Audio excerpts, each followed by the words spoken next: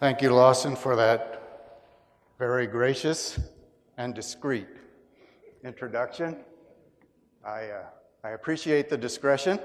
I came to Asbury right out of the Jesus movement and found some other wild-eyed Jesus followers here, and we just kind of glommed onto each other, and I think it took the seminary a while to kind of shape us and work its blessing upon us, but indeed I'm immensely grateful for the experience I had here at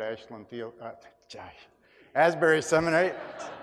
It's kind of fun. You know, I hear people making that mistake in reverse all the time. But anyway,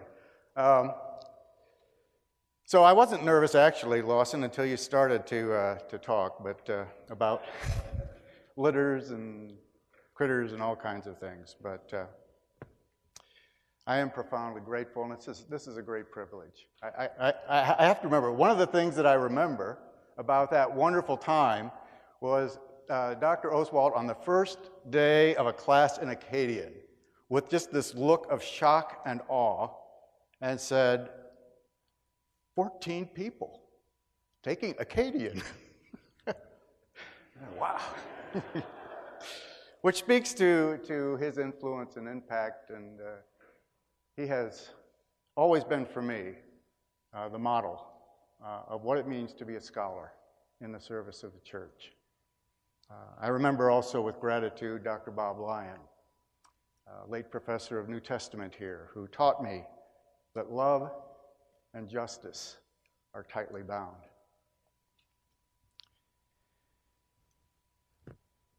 The title of a book published in July of this year, and which has received a lot of attention, announces the end of white Christian America.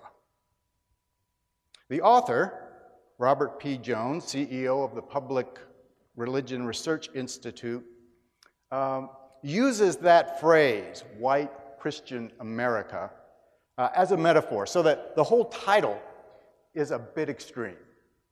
He's not really talking about white Christian America when you actually read the text.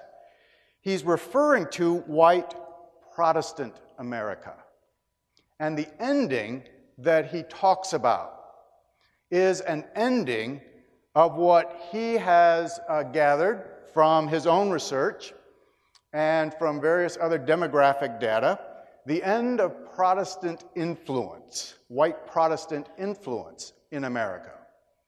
The days when that group of people who set, white Protestant America set the agenda, created the structures, set the value system for this nation. We're the leading voice in shaping who this nation is as a nation, one nation after God. That group of people now finds itself, Jones argues, in the minority, no longer in a position to pretty much dictate what should be talked about and how it should be talked about, and no longer in a position to influence powerfully the public mind.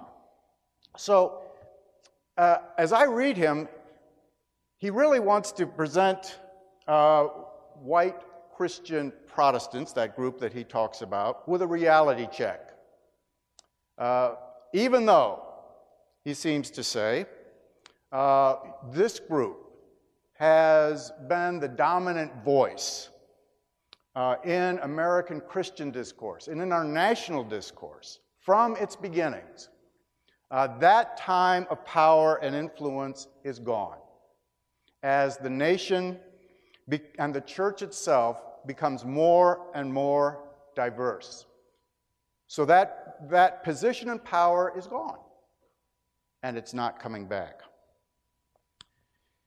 He's primarily interested, however, in the impact, not so much in the reality check, the impact that this loss of power and influence is having on white Protestants, both mainline and Protestant. And one particular survey question that he lifts up is illuminating. His researchers asked, since the 1950s, do you think the American cultural way of life has changed for the better or changed for the worse? The responses were evenly distributed. As many people said, it's changed for the better, as said, it's changed for the worst. But when those responses were broken down in terms of religious affiliation, a striking divide emerges between white Protestants and all other religious groups. 7 out of 10 evangelicals, 6 out of 10 mainline Protestants responded for the worst, with corresponding for the better responses from all other religious demographics, which tells Jones in a way that the changes that we are experiencing culturally and which seem to be accelerating within the church and within the nation are a cause for lament for some, but liberation for others. No question, it's been a rough 50 years for the evangelical social agenda. Despite our best efforts, evangelical attempts to prevent moral and social decline have produced few victories, many disappointments, removal of prayer from the public schools and nativity scenes, and copies of the Ten Commandments from public institutions, the legalization of abortion, the proliferation of pornography, the explosion of teen sex and teen promiscuity and of sex and violence in the media, and now same-sex marriage, transgendered restrooms. And it seems like we were losing that battle as well, everywhere. Confusion, anxiety, even in some quarters, a sense of desperation as the moral fabric of our nation and even of our church seems to be unraveling. The biblical text before us this morning stands at a pivotal juncture in a period of profound change and transition in the life of the people of God. The books of Samuel relate that transitional period in which Israel was remade from the ground up. As 1 Samuel opens, Israel is a tribal society, united by covenant, but configured by alliances and regional differences and petty jealousies, kinship ties. One's commitments to family and clan and tribe are the glue that holds the tribal society together. And in times of crisis, God raises up and empowers leaders, judges, who, with varying degrees of success, rally their countrymen, defeat Israel's enemies, and restore the people to a state of well-being. The God of tribal Israel is a God who is on the move, never stays in one place, abides in a tent. Israel, during the period of the judges, follows a God who speaks when he wills, moves when he wills, and who has done so since the nation's very beginning. It's been that way since the time that the nation was constituted under Moses. 1 Samuel opens, however, against the backdrop of a long and intensifying degeneration of this social system. We read about this decline, skillfully narrated in the book of Judges, which takes us from the heady days of unity and victory and harmony and alignment with God under Joshua, and tracks a steady deterioration, a fragmentation of the society as leaders become more and more unsavory and ineffective, and the nation begins to come apart until the book ends in a horrible melange of scenarios of betrayal and theft and idolatry and rape and massive kin-on-kin violence as the nation seems to turn in against itself. On the other end As we come to the end of 2 Samuel, the structures and beliefs that have defined Israel from the beginning have been completely remade. A monarchical system has replaced the tribal order. Loyalties have been redirected from kin to a king. A new system of leadership, a dynastic monarchy, has now been set in place. There's a rudimentary bureaucracy to organize the nation, a military to defend it, a capital city to unite it. And Yahweh no longer chooses and empowers leaders as occasion demands, but instead has given a charter to David, whose heirs will rule Israel by virtue of their descent. And Yahweh, for his part, has parked his RV permanently in Jerusalem. And there are plans afoot to build him a proper house. He is no longer on the move.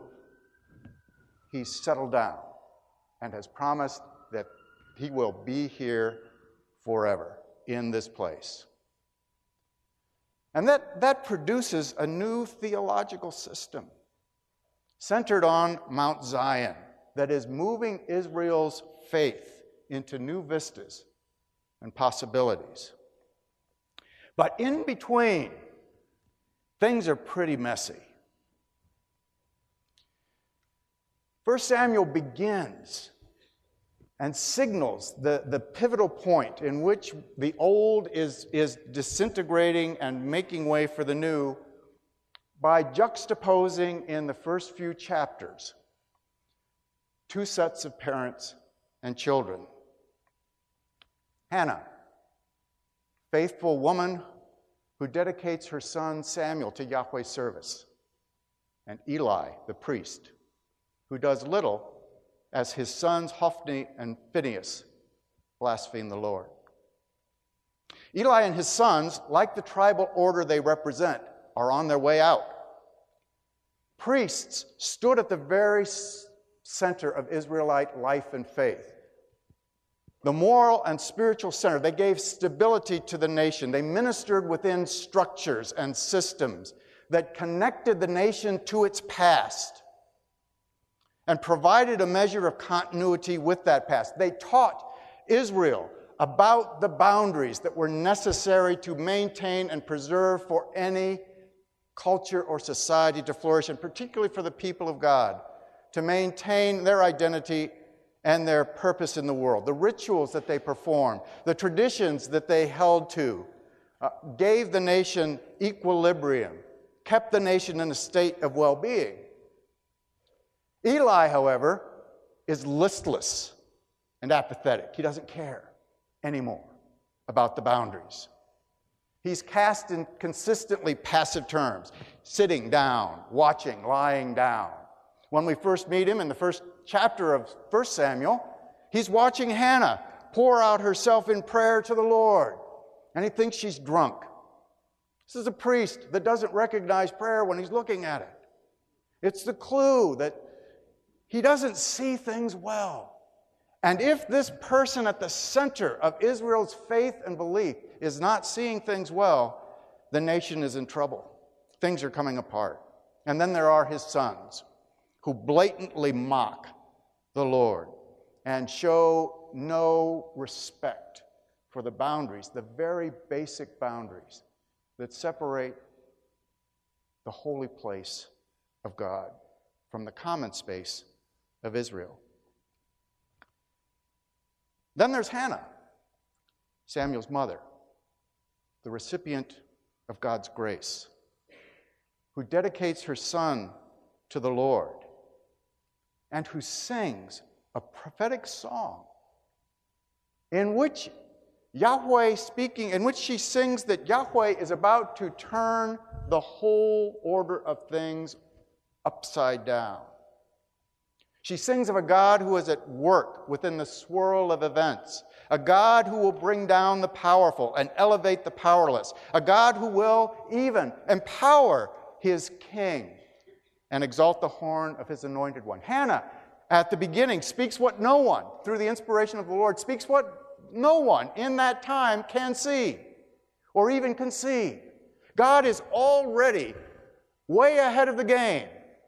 God is already at work in this time of disintegration, bringing about and setting in place a new and different system to enable the people of God to continue on and God's redemptive work to continue through them. Prophets were those people who consistently challenged the nation to change, urged the nation to a new vision, a new word, and a God-directed future. And so here at the beginning of 1 Samuel, we have these two sets of parents and children, the old and the new, the priest and the prophet, in point and counterpoint, coming together at the point of our text today in the persons of Eli and Samuel, together in a time of silence and darkness.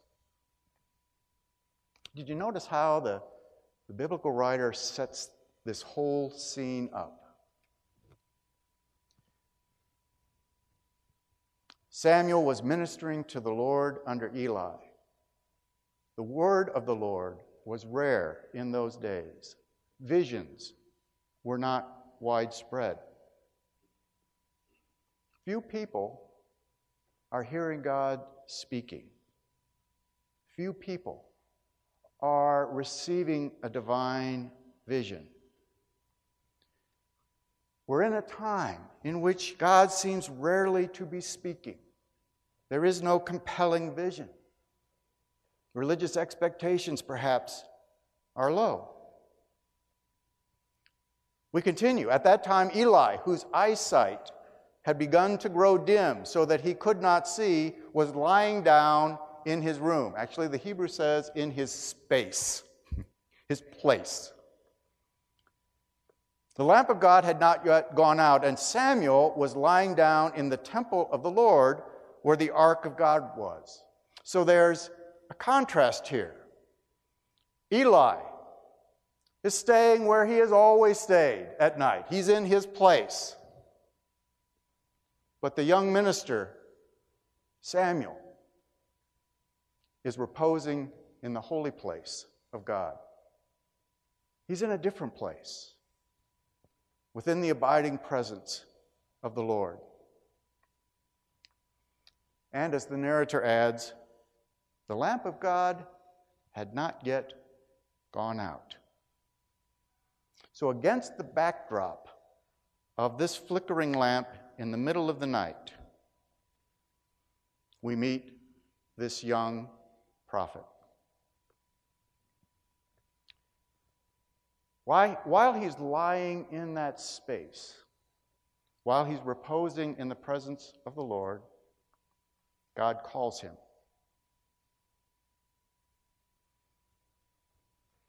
He hears a voice. We're only told that the voice calls his name, identifies him. We don't know if the voice was muffled. Certainly Samuel thinks that it must be Eli. So he responds immediately, even though Eli's somewhere else and asleep, Hineni, which translated means, yo. And he runs over to the sleeping Eli and says, you called, what do you want? Eli, probably very groggily, says, I didn't call you, go back to bed. It doesn't seem to occur to Eli that there is anything unusual in what this young lad has come to him, because it doesn't fit. It just doesn't fit. He's a priest.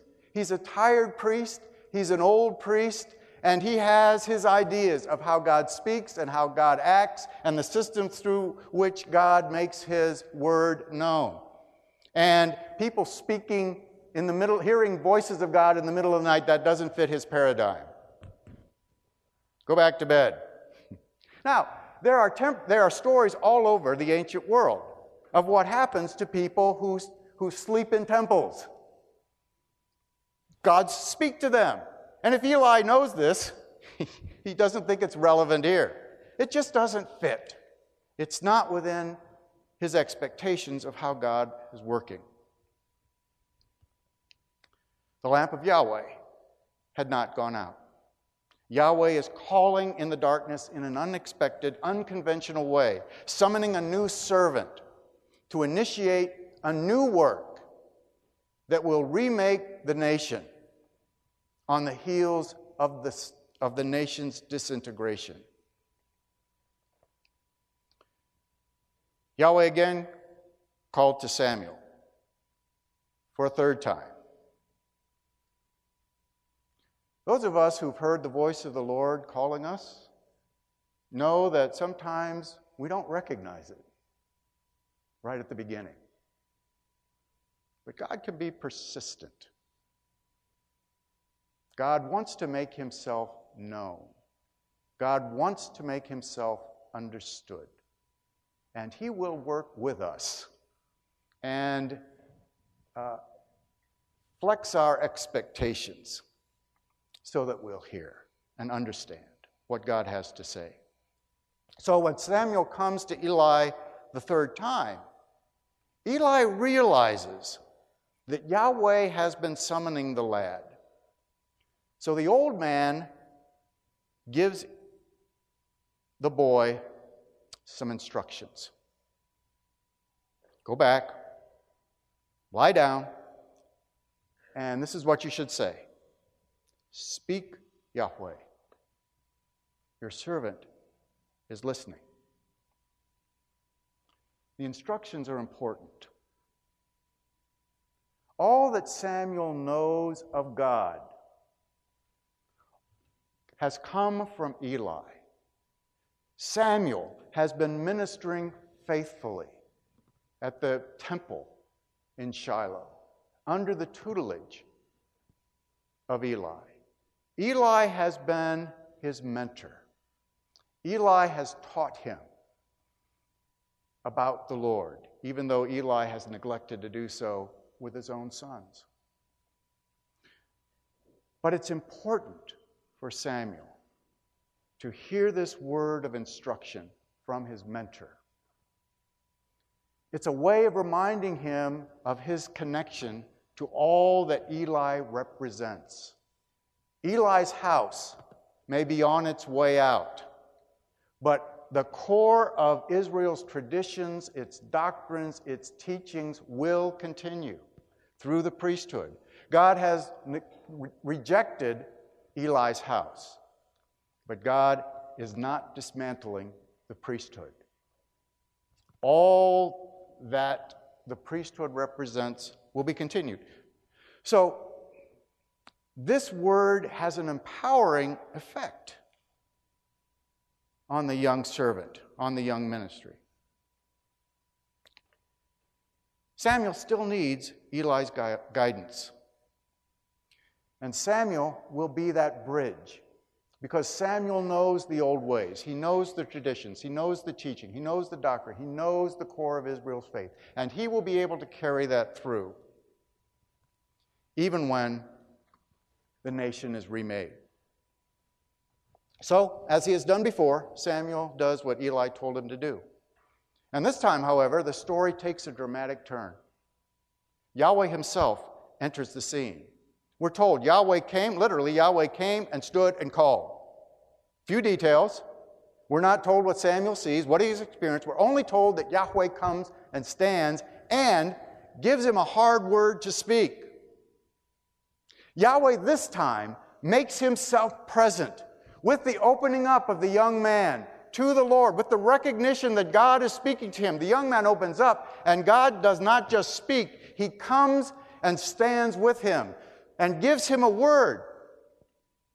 And this will be a hard word, but from this time forth, Samuel will know that the Lord is with him. And what he does and what he speaks will come from a profound relationship with the Lord, who has called on him as his servant, as his leader in a new time, and to take God's people in new directions.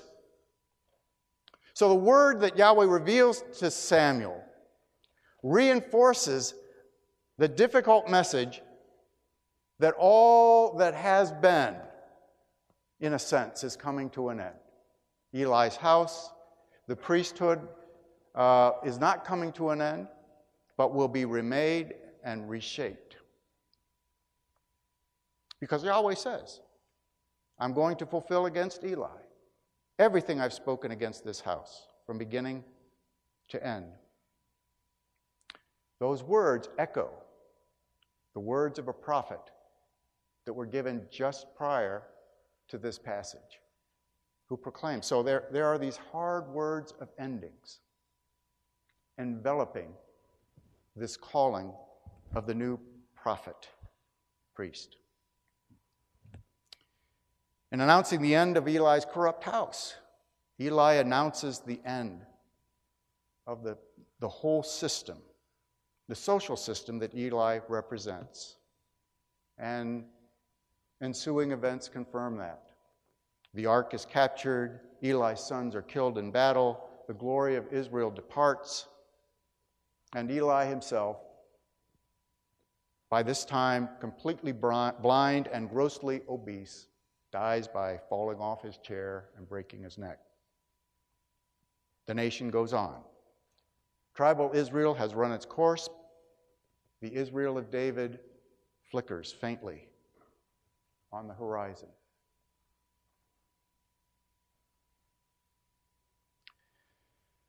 Whether and to what extent the end of white Christian America has come,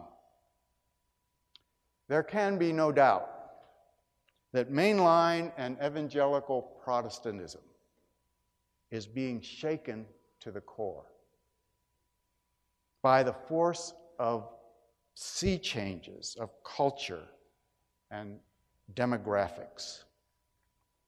The white Protestant consensus that has historically held our nation together and directed culture and values and society does in fact find itself losing control. It seems as if the whole world is caught up in wave upon wave of change. So what we're talking about here in our country, we see reflected around the world as the whole world seems to be coming apart at the seam. The world defined by the imperial powers and imposed by boundaries is tottering. We see profound, deep dislocations, migrations, disorientations all over. People having to deal with the encroachment of the foreign into the familiar in all kinds of ways. All kinds of ways that people are dealing with the loss of a world that they grew up in, that they were accustomed to. Change confronts us at every turn in the form of volatile economic and political situations, exploding birth rates, rising sea levels, hotter temperatures, burgeoning death, concentration of wealth, and the distrust and disrespect given to peacekeeping institutions. And that's to say nothing about the dizzying change brought about by accelerating advances in technology and information. Smartphones, driverless cars, genetic engineering, and who knows what's coming down the pike.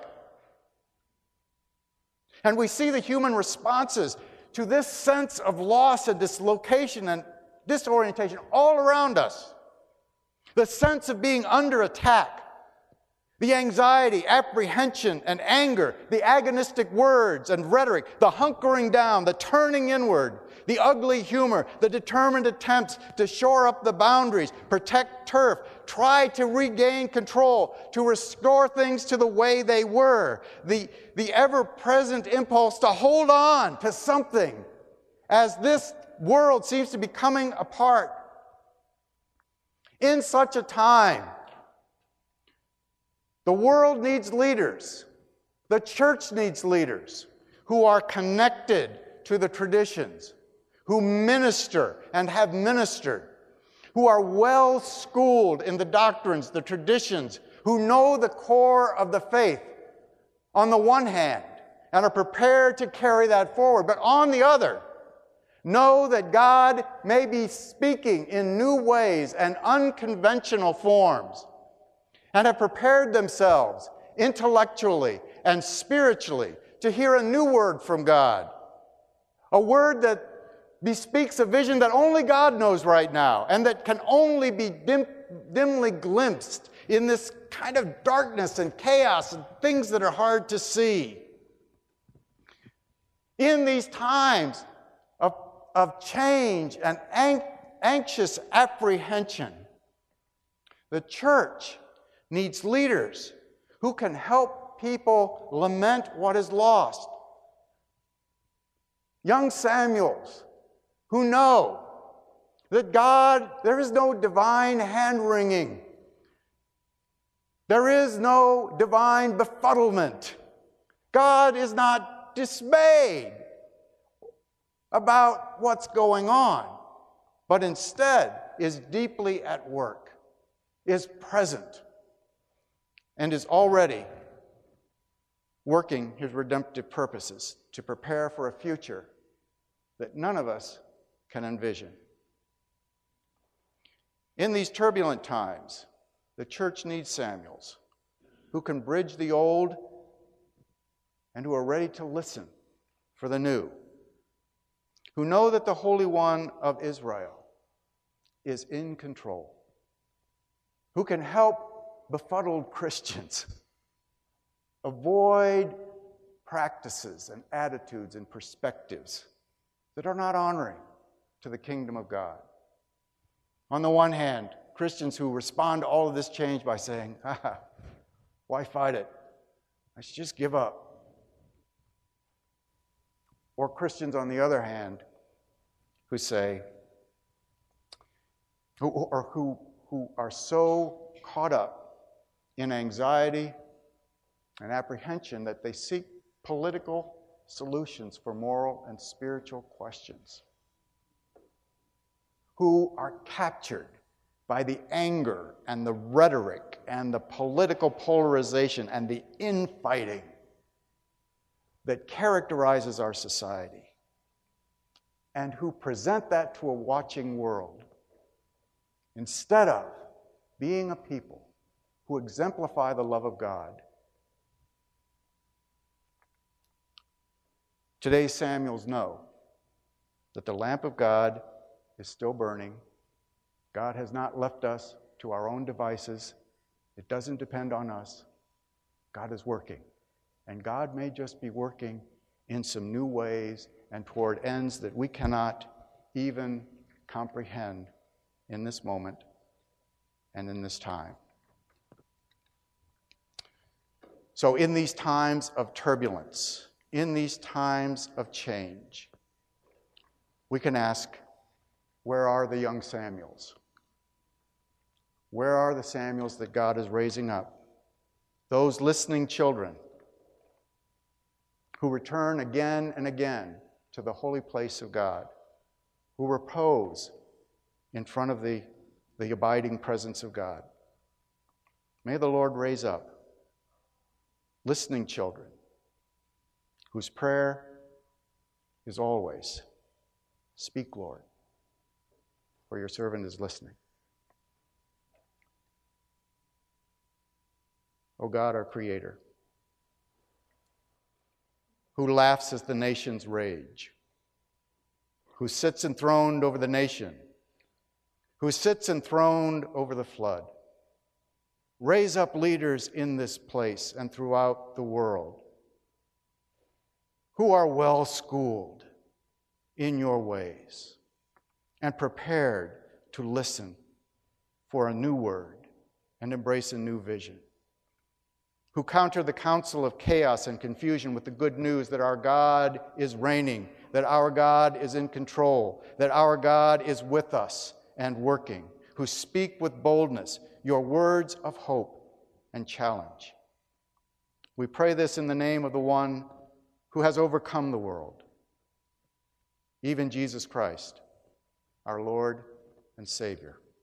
Amen.